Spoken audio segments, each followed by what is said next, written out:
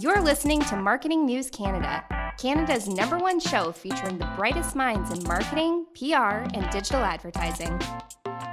Hello everyone, my name is Sarah Stockdale and I am the founder and CEO of GrowClass, and I'm going to be your guest host for today. I'm so excited to introduce our guest, Paul. Paul Briggs is eMarketer's Principal Analyst Canada for Insider Intelligence and is based in Kitchener-Waterloo. Since joining eMarketer in 2013, Paul has covered all forms of digital media in Canada, including advertising, mobile, social media, video, and e-commerce. He's a frequent media contributor and speaks at events across the country. I'm so happy to have you here, Paul. Thank you so much for joining us. No, it's my pleasure. It's been something I've been looking forward to for a couple of weeks now. I'm really excited to have this conversation. I would love to hear from you. Tell us a little bit about how you got here. What are you doing now? Sure. Yeah, my role is principal analyst for Insider Intelligence for Canada. People may know our research firm by the term eMarketer. So eMarketer has been a brand that's been in the market for 20 plus years. And right now, we still use the brand eMarketer, but it's part of Insider Intelligence, which has a grander vision for being, the most influential research company in the world. So we expand beyond just marketing. So Insider Intelligence is part of that rebrand that we've done in the last couple of years to communicate to the market what our mission is. Amazing. And tell me a little bit more about the kinds of research that you do.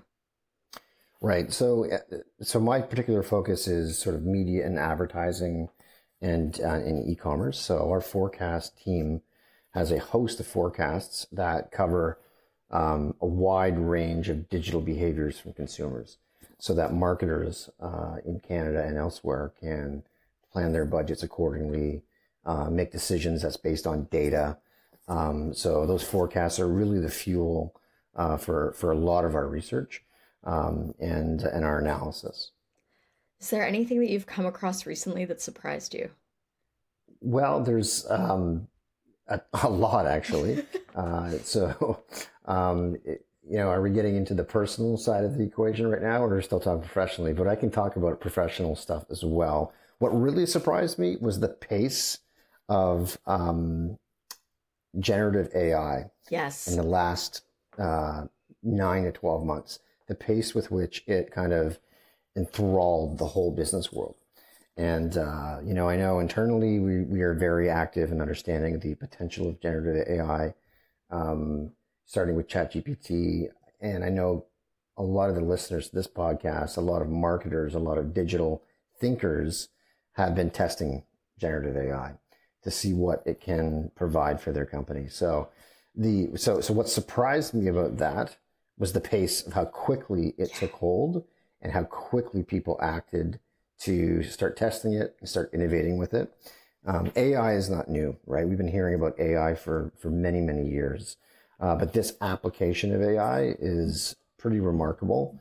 And everybody is trying to figure it out. So I think how quickly that took hold was probably something that surprised me. Yeah, I think there was only 6 months between GPT-3 and GPT-4. It was such a short window of innovation.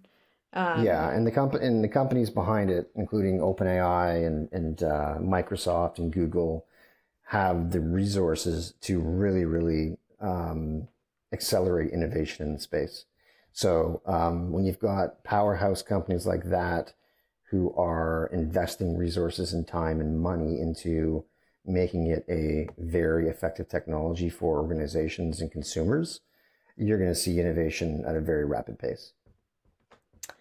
I'm excited to learn more about you and more about your background. Tell me a little bit of your origin story. What got you to this point in your career? Sure. Yeah. I started out, so right now I'm a principal analyst for eMarketer. I've been doing that for 10 years, Insider Intelligence. So that's sort of been, that's the longest tenured job I've had. And it speaks to sort of what I kind of found my sweet spot, right? A lot of it's writing, a lot of it is podcast contributions and so forth about digital transformation in the market and what it means for marketers and what it means for all sorts of other functions in the business. But I started out, the skills that I have to do this job started out way back when I was a journalist. So I started out with Southam in Toronto, a business journalist, and I did that for about 5 years. And then I was covering a company called Descartes Systems Group in Waterloo. And I got to know them a little bit, and then eventually I went to work for them. So that's how I sort of brought myself and my family to Waterloo, and started working in the tech sector. So Descartes was a software company. And then we were sort of the little brother or sister to the big kahuna in town, which was Research in Motion, also known as BlackBerry. So the temptation and the allure of going to work for RIM back in the heyday was very appealing. And I did that for 7 or 8 years when RIM was really, really cooking. And, I think when I started at the company, we were a $4 billion a year revenue company, and we jumped that to 20 billion in the course of like 3 or 4 years. It was amazing growth. And as a result, as a marketer, so I had that writing skill. I was a communications professional, and that eventually kind of meshed well with marketing. Mm-hmm. So that marketing function that I had at BlackBerry, it was great to work for a company like that was in hypergrowth, because marketing budgets were fantastic, and you could do a lot of experimentation. This is when digital marketing was just starting to become the primary way that companies would engage with consumers.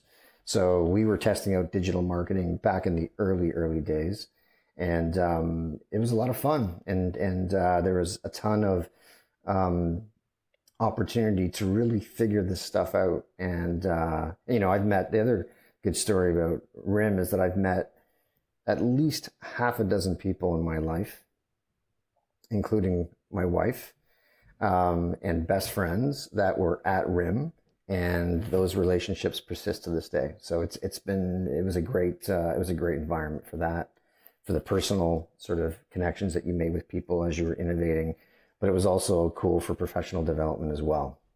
Yeah, I can imagine being on a rocket ship like that in the time that it was in its heyday. The pace of learning must have been breakneck. It really was. And thankfully we had sort of budgets that allowed us to do a lot of experimental things. So a lot of those things fell flat, but a lot of those things probably paved the way for digital innovation and digital marketing in the future. We had teams that were very focused on digital marketing exclusively and trying to figure it out. And in many cases, we did. Unfortunately, the end of the story is the company was disrupted by the iPhone primarily, mm-hmm. And all that learning had to be applied elsewhere. Yeah. And is that so? The transition from RIM into your next role, was that at that time when the iPhone was coming about? It was a little later. So I remember. It's funny. I remember we were watching Steve Jobs introduce the iPhone on our work computers, whatever year it was. We were all in the office, and we were like, "Oh, this is unbelievable! We kind of underestimated the potential of it." Not all of us. I'm sure there's lots of people within the company that saw the potential for a consumer-focused device that was very slick and very powerful. But I think a lot of us were watching it at the time and didn't really understand that we were being disrupted as it happened. And there's a whole backstory and other factors involved in why RIM couldn't compete so well. But the simple answer is a massive disruption story. Yeah. Yeah. I've recently watched the movie, the new BlackBerry movie, and there's a scene of the team watching the iPhone release, and you can kind of see people scoffing at it and people dismissing it, and then there's a few people in the room who seem to be like, this might be a bad time for us. Yeah, it's funny because when the movie came out,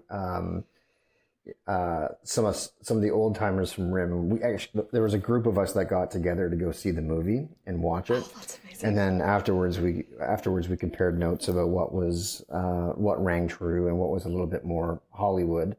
But it was fun. It was great to see those people again and kind of watch a movie that kind of depicted a moment in time where we were embroiled in this innovative sort of company and what the great things that it did for that period of time.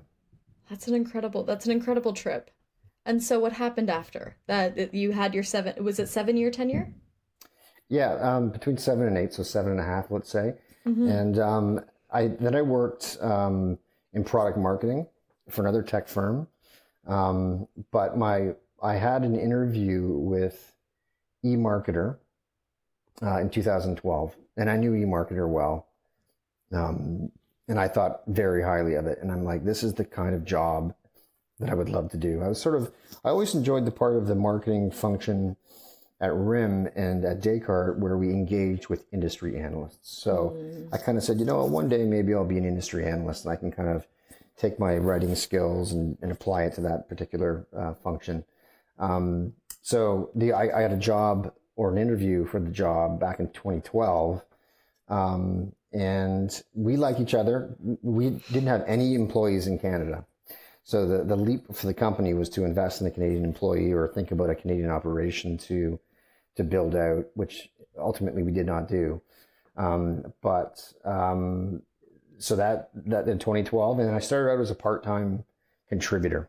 So even though I think I was being interviewed for the mobile analyst role, I obviously came from RIM and BlackBerry, and I had a lot of mobile understanding, especially how it applied to apps and consumers and all that kind of thing.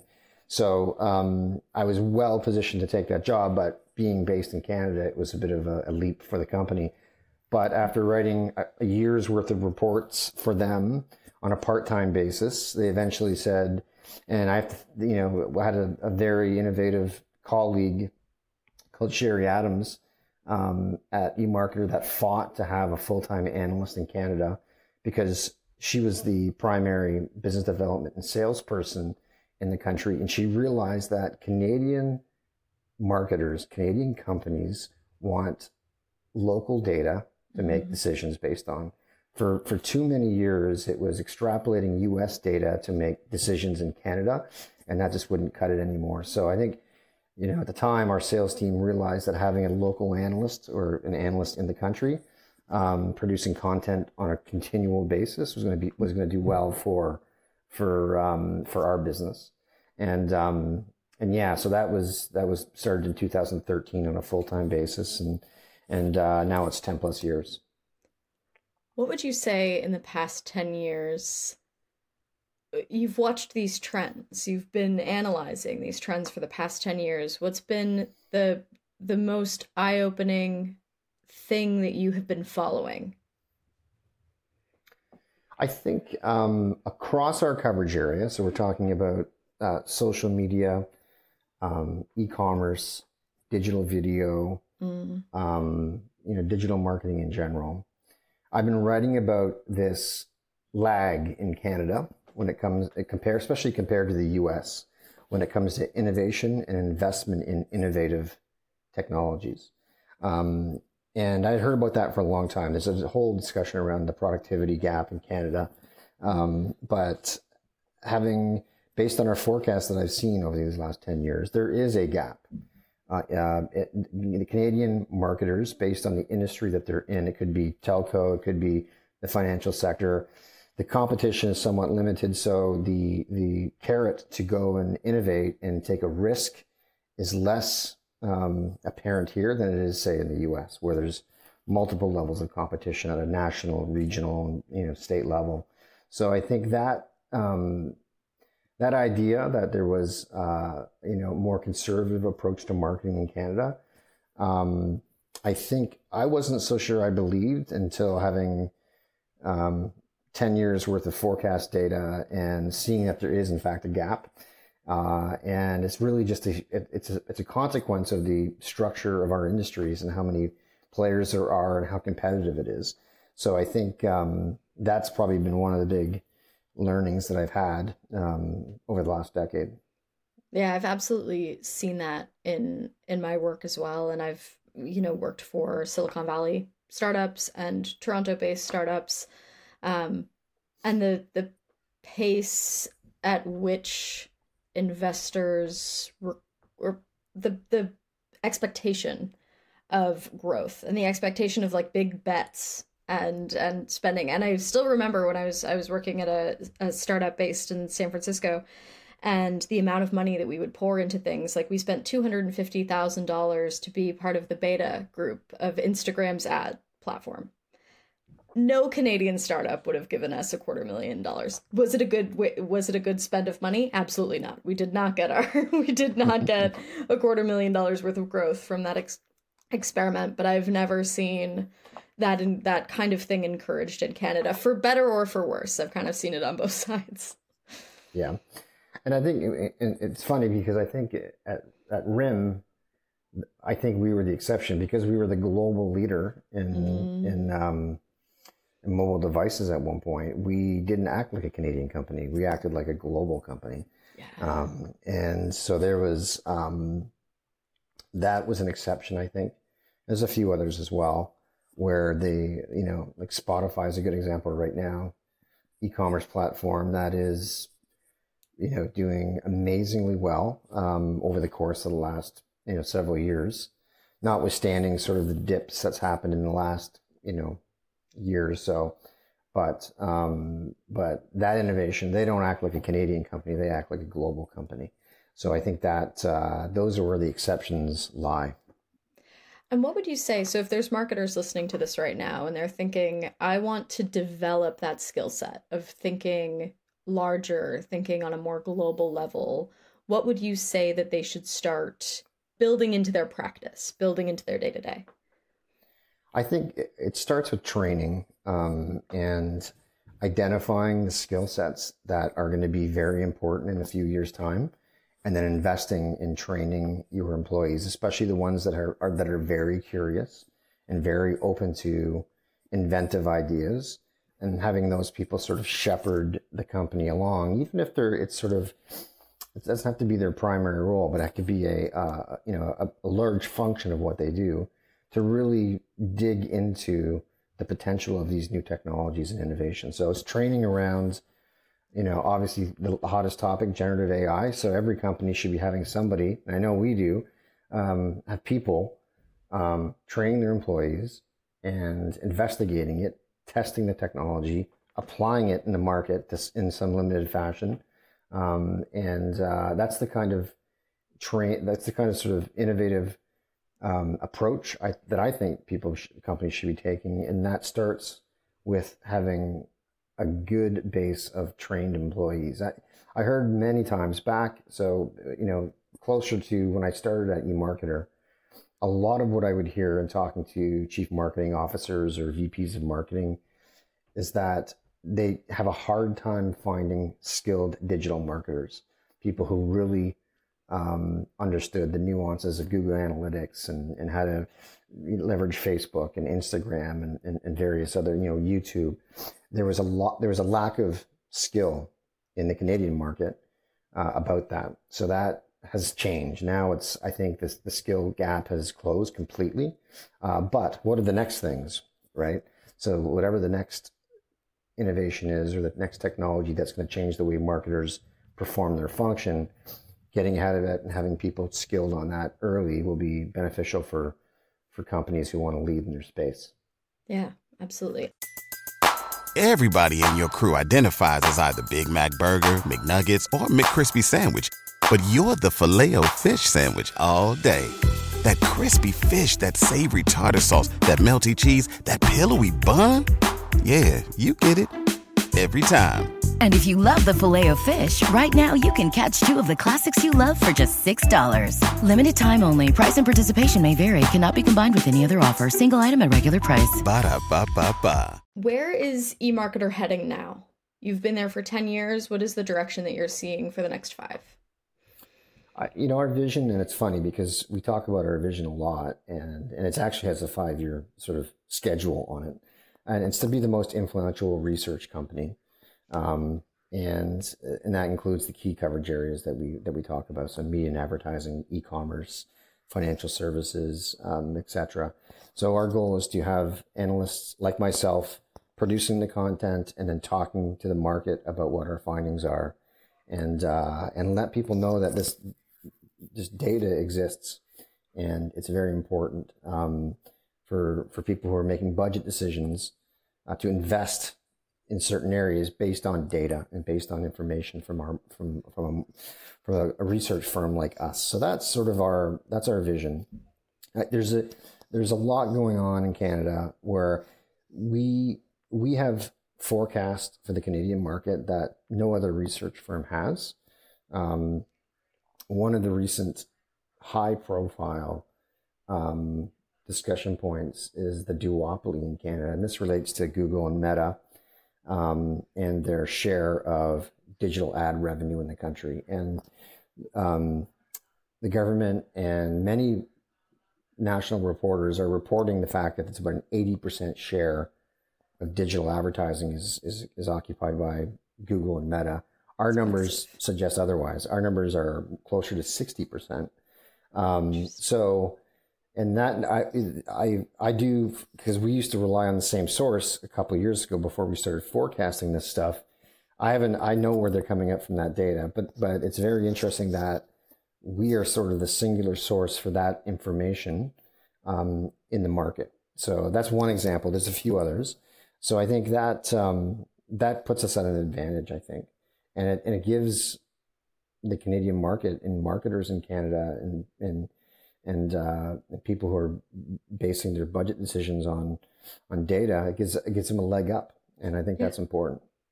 No, absolutely. I'm so curious. So at the 60% mark, what's making up the rest of that pie? Right. So it's digital advertising from the other social platforms, including TikTok, which is rising, Twitter, or X as they call it now. It has a slice of that.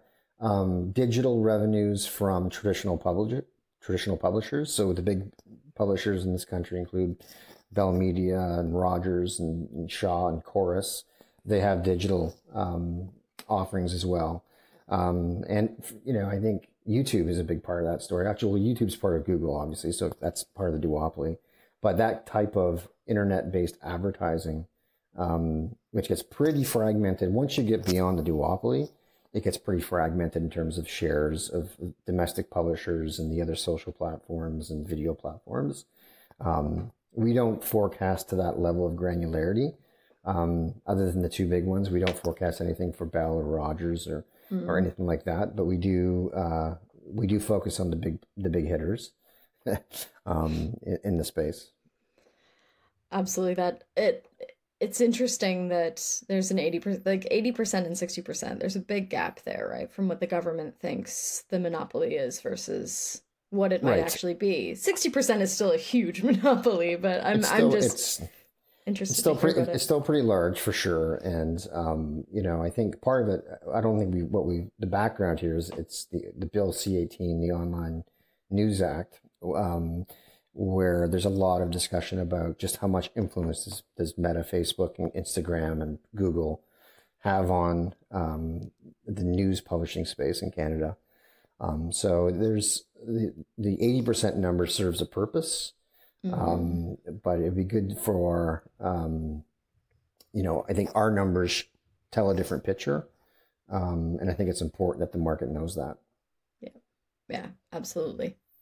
I'm curious. So we've talked a little bit about where eMarketer is going. I want to hear a little bit about where you think marketing is going, because you're seeing all of this information a lot of the time before the rest of us are. What do you suspect is going to change in the next 5 years? I think, so staying on the topic of the duopoly, both Google and Meta are facing increased scrutiny from regulators around the world. So I think what we're going to see is more fragmentation and more opportunity for companies to be innovative in the digital marketing space. and claim share from the duopoly. One key area is retail media. So retail media networks like Amazon and Walmart Connect and Loblaw Media in Canada. Instacart is kind of in that definition as well. This category of advertising is rising really, really fast. And our key analysts call it the third wave of digital advertising, is that this retail media behemoth is really going to change the way a lot of categories, especially CPG, look at how they reach consumers while they're shopping online, right? It's driven by e-commerce. It's driven by that whole online shopping imperative and tendency that we all love now. So that retail media opportunity, I think, is huge, and we're in the process of coming up with data around the retail media opportunity in Canada. We've done it for the U.S. We've done it for Latin America. We're now trying to spread that out to other key markets. But it's pretty early still with retail media in markets like Canada. So it's really important, I think, for people to understand what the opportunity is, how that investment in retail media is a solid alternative to the duopoly in terms of digital advertising. So I think that if I had to choose one thing, I'd say retail media is sort of the real opportunity that's going to happen in the next couple of years. Yeah, I think that's an interesting thing for marketers to start learning about and thinking about, because there are a lot of platforms that are top of mind when you're looking for training and when you're looking to go out and develop a skill set, and moving away from the duopoly of Meta and Google in terms of where most of our paid spend is going, starting to learn other platforms. I have a friend who's really a really incredible marketer for out of home. So he's phenomenal at figuring out those opportunities that have nothing to do with digital marketing, and helping folks learn the skill set of bringing that to their companies. And I love that. I love that there's a retail media opportunity that you're seeing there that's going to be a completely new skill set for folks to build out. Yeah, I think that's really the one that I would point to for sure. And it does focus on a few categories like CPG and other sort of home products that get sold through grocery stores and mass merchants like a Walmart or Amazon. So I think it's such a big aspect of disposable income and what occupies share of wallet. And I think it's that fact alone is going to drive its growth. Yeah, no, I completely agree. So in terms of if you're talking to someone who's just getting into marketing, they're pretty new to it, what are you recommending to them in terms of things that they should be reading or listening to? Well, definitely, whenever your employer says, "Do you want to go to a conference?" definitely say yes, and go and soak it in. I think where I learned a lot of what's happening in digital marketing and just marketing in general before that was attending industry events, looking at who the leaders were, understanding the topics that were driving the tracks that the conference organizers came up with when they were putting their agenda together. All that is very, very important, I think. So it's a real learning mindset, and it's about being curious as well. What are, not just how do I do my job today, but how am I going to do my job better, a year from now or 2 years from now? And I think that is a constant discovery process. So committing to that, kind of lifelong learning from a professional angle is a really good way to get started, I think. Yeah, absolutely. And what advice would you give to that person in terms of where to be spending their time learning to get ready for the next 5 years? I think there's so much content available now. I think for me, I'm just thinking of podcasts. So I am a voracious podcast consumer. And it cuts across both personal and professional. So I learn a lot about what's happening in the media landscape from listening to some podcasts. Like Canada Land is one that I like. It deals, media criticism. It talks about the media landscape in Canada from a very frank angle, that talks about the limitations of the media landscape in Canada. So I like that. It also covers other issues as well around how journalists perform their jobs. And I think, for me, I think starting out as a journalist, all that has it has an appeal to me to listen to. So yeah, podcasts are one example, for people to learn from. Like it depends on if you have a lot of spare time and what you do in your spare time. If it's walking the dog, if it's going for a run, if it's training for some other thing you want to do. If you want something in your ear, it's, podcasts are a great way to do it. That's very slanted because it's what I do, but, it's pretty easy too. It's not a lot of lifting in podcast listening. It's basically put your headphones in, make sure your battery's charged on your phone, and or if your wireless earbuds are charged, and if you're going out for a couple hours to do whatever, that's the only work you got to do. Yeah. I've got a bunch of rapid fire questions here that I'm excited to ask you. What was your first job? My first job. So my first job was at the Canadian National Exhibition, the CNE. Cool. What did you do at the CNE? Well, so my mom ran, in the food building, my mom ran Peak Freens. So Peak Freens is the cookie company. She ran that for the 3-week period, and all her children basically worked for her. So we would go down every day and in the car, and I would just do I was like 14 or 15 at the time. So I was I was moving boxes and making sure the stocks were fully stocked, etc. But it was a good time because the CNE, it's lost its luster over the last couple of decades, but at a time the CNE was the cool place to be, and I'm proud to say that was where my first job was. Oh, that's so great. Are you a night owl or an early bird person? Pretty much a night owl, and a lot of that has to do with podcasts because I'll put a podcast in at 10:30. And if it's really interesting, it'll keep me up for an hour or two. So maybe that's something I should change about my sleeping pattern. But yeah, no, I'm definitely more a night owl than an early person. You're spending your time learning. What's better than that? That's my view as well. Right? Are you a cat or dog person? The evidence would suggest that I'm a dog person because I have a dog. His name's Morty. That's a great dog name. Mordy. A lot of people think it's Morty with a T, but he's named Morty. His full name is Mordecai. It's amazing. Because my favorite author is Mordecai Richler. So I was going to ask.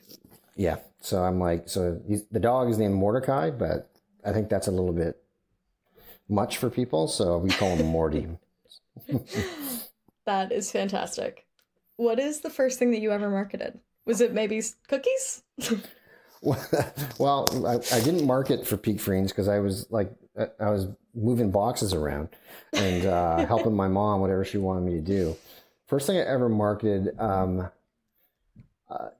it was software because I started out as a journalist and then covering technology and software companies. And then when I went to work for software companies, we had to figure out how to sell to businesses. So we were selling complex supply chain software, which isn't the sexiest kind of product, but we tried to make it really interesting. So that was probably the first thing we did. And, back in the day, we were talking about thought leadership and how to make it urgent for companies to buy this stuff. And it was around the tech bubble time, the early tech bubble in 2000. So there was a lot of VC money coming into the space. There was a lot of, potential for growth, and we were giving it a try. Oh, that's awesome. The first thing I ever marketed was accounting software. So same page. Okay, got it. Yeah. We're finding the coolest possible things and That's right. Getting into marketing those. What would you say your favorite movie is? That's a tough one. There's so many. I think what I'll point to is that my favorite filmmaker right now is Christopher Nolan. Obviously, Oppenheimer was out this summer, tons of money and tons of sales at the box office for Oppenheimer. And I saw it, and we can leave my movie review to some other podcast. But like Tenet and Interstellar and Inception, Memento, those films and the way he plays with time, to me, is very appealing. So Dunkirk is probably my favorite of them all. It tells a story of extracting the Allied troops from the beach in Dunkirk, and the way he plays with 3 different timelines to execute that movie is like, you don't realize it until about halfway through the movie. I didn't anyway. I thought that was just so clever, and it just epitomizes how he plays with time in his movies. So Christopher Nolan's my guy, I guess. It's not a bad bet. It's not a bad one. He's got an absolutely stellar catalog. So you're listening to podcasts right before you go to bed. What is your favorite thing to possibly be listening to late at night? It depends. So I mentioned earlier, Candyland is something that I listen to. That's more of a daytime thing. That's more of a workout thing. I don't want to because it sort of relates to my job. So I don't want to be thinking about my job when I'm going to bed. One thing I've discovered lately is something called Tetragrammaton. And it's Rick Rubin, so the legendary music producer, the Beastie Boys, Metallica, Johnny Cash, he worked with. He just interviews a bunch of people across multiple disciplines. And I just like the style of the podcast more than anything. The conversations are great too. But yeah, that one, I think he started it earlier in 2023. So I've listened to many of them. I think it's kind of cool. And that Rick Rubin has a voice and a demeanor that is very kind of soothing. So if you want to kind of get ready for bed, it's probably a good thing to listen to. Yeah, Rick Rubin sounds like a perfect nighttime storyteller.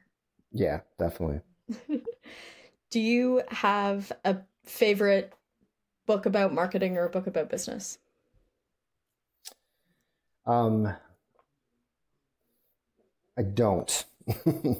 I don't either, so I struggle with that question. I guess the one thing, I definitely have a favorite book. So I started out, English literature was my major in university. Oh my gosh, me too.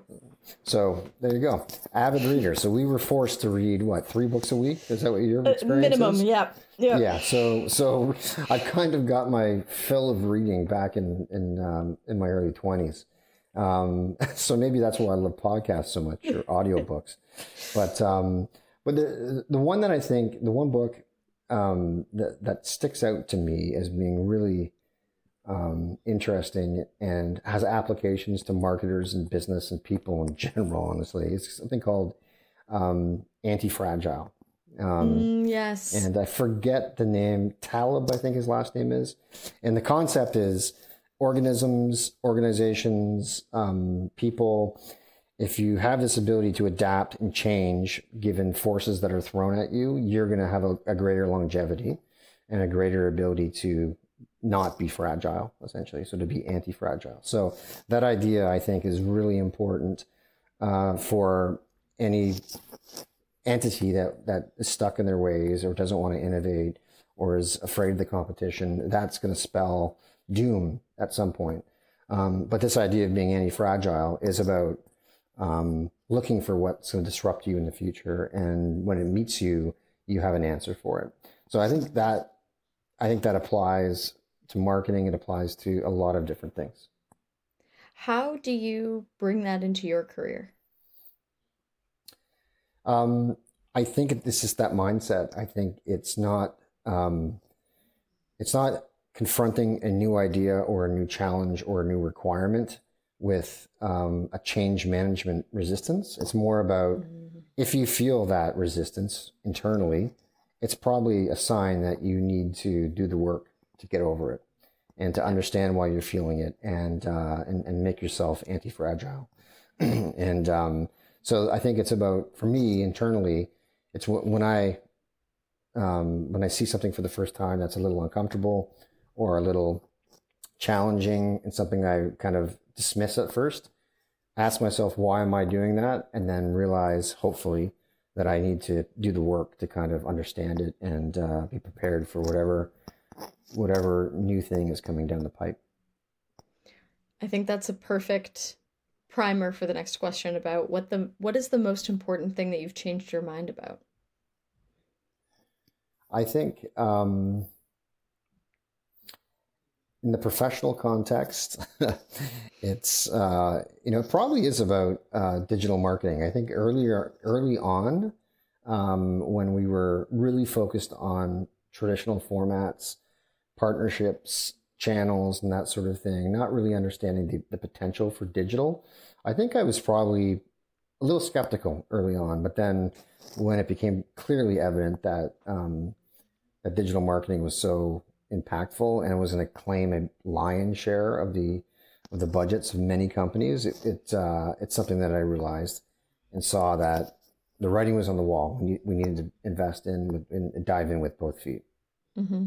Yep. No, absolutely. And do you have, as you're looking at the work that you're doing at eMarketer, what do you think are going to be the most important skills for somebody to be honing? I think so we talked about retail media a little earlier. Mm-hmm. So if you're in a company that is focused on catering to online consumers, catering to people who shop on websites, is really just building up those skill sets to make that purchase journey for those people very, very easy. Yeah. And that includes mobile apps, that includes payment options, that includes fulfilling the order, making it extremely easy for them to hit the button once or twice and have the order be performed, and then returns on that order as well. So those types of, like, if you're in that kind of space, I think that is, frictionless commerce is extremely important, and it really divides the winners and the losers in these new categories, these direct to consumer categories, where a lot of people are shopping on social media or on video sites, and I think it's really important to make it really easy for them to transact. Yeah, no, I completely agree with you there. Mm-hmm. Is there anything that I missed that you want to chat about? I don't think so. I think we covered a lot, Sarah. Yeah. I think over the course of, has it been a half an hour plus? I think we've covered a whole lot. I didn't think I could talk about myself for half an hour, but I think I've proven myself wrong.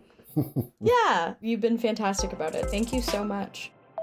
Thanks for listening to Marketing News Canada. For more episodes and other great stories from Canadian marketers, visit marketingnewscanada.com. All episodes are recorded at the Jelly Marketing Studio, thanks to our producer, Chris Penner, and editor, Travis Jeffers. Everybody in your crew identifies as either Big Mac Burger, McNuggets, or McCrispy Sandwich. But you're the Filet-O-Fish Sandwich all day. That crispy fish, that savory tartar sauce, that melty cheese, that pillowy bun. Yeah, you get it. Every time. And if you love the Filet-O-Fish, right now you can catch two of the classics you love for just $6. Limited time only. Price and participation may vary. Cannot be combined with any other offer. Single item at regular price. Ba-da-ba-ba-ba.